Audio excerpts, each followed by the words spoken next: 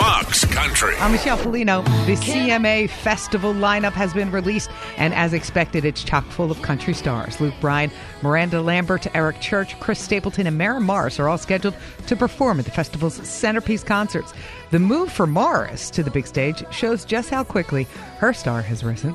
The nightly lineups include Blake Shelton, Keith Urban, Sam Hunt, Florida Georgia Line, and more. Plus, this year, country vets Kenny Rogers, Trace Atkins, John Anderson, and Tracy Lawrence open respective nights at Nissan Stadium.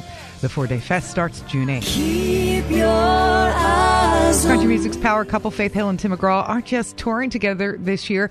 The couple are also giving us a new collaborative album. According to The Boot, the album's title isn't released yet, but March 23rd, Hill and McGraw will release the first single off their album called Speak to a Girl. The 2017 Soul to Soul Tour will kick off April 7th in New Orleans, Louisiana. That's Fox Country on Fox News.